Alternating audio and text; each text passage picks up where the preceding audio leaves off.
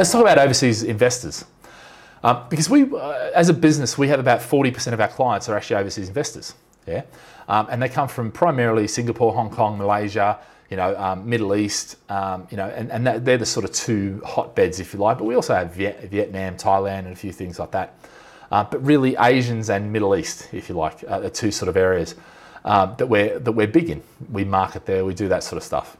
Now, the question is, and really is, are they actually going to help us? Now, interestingly, Asian investors spend 700 million on London real estate H1 2020. Yeah, London's still the biggest draw, but where else? Rich Chinese investors buying. So it's like, where else are they? Well, actually, now it's interesting because when you look, the GCC, the Gulf Coast, basically all these investors are being drawn to London because it is a world city. And to be fair, it's a fantastic place. And you know what? We used to say New York, we used to say, America, the foreign investment there, but you know what? That's dropped under Trump. Trump really has said, make America great, screw the rest of the world, and you know what? They've responded and said, screw you, Trump. Will that change? Who knows, But the interesting thing is, the foreign investment is drying up everywhere, okay? It's not just in the US, but to be fair, it's made it harder for London, there's no doubt, or London and UK. Yeah? And understand, when I talk about foreign investment, I'm not just talking about London nowadays. I'm talking about London, Manchester, Birmingham, even Liverpool, even Leeds, excuse me. Some of these places, they really are starting to now, get some really good things happening, okay? Because, certainly Birmingham, Manchester, and London are world cities now, without a doubt.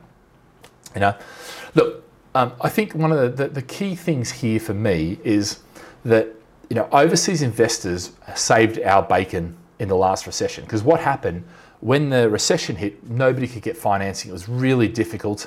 And so international investors come in and they supported those house prices. Yeah. So yes, you can say, well, actually, you know what? I don't like that. I don't want them to do that. I want house prices to drop so I can get on cheaper. Okay, there's a total argument for that, and I get it. And you know what? I'd love to, have that discussion in the actual comments. So, foreign investors, is it good or bad? What do you think? Because realistically, London is it's a world city now. By all, in terms of everyone moving there, from all different nationalities. Manchester, Birmingham, they're all that way now. So you can say, well, actually, this market is just for locals. But what is a local in London? These days, I'm Aussie, and I know, in fact, in our London office, I think there's a few times where we haven't employed any English whatsoever, any native English. I don't know how you explain it, but yeah. But that is, that's not changing either. The world is becoming a much bigger place. And I know when I go back to Australia now, Chinese, Indian, they've really started to come on. I mean, let's face it, they're a third of the world's population and more. Now they've started to jump on planes and go out and live in other countries. And we're starting to see that cultural diversity and coming around. Is it good for property? Look, I think from a house price supportive perspective, yes, it is great, because if the locals can't lend and the local companies are making it hard, lenders are making it hard, then the internationals will get in there and help out, So that's quite good from that perspective. The whole political about, rising prices and, increasing demand, that's another story.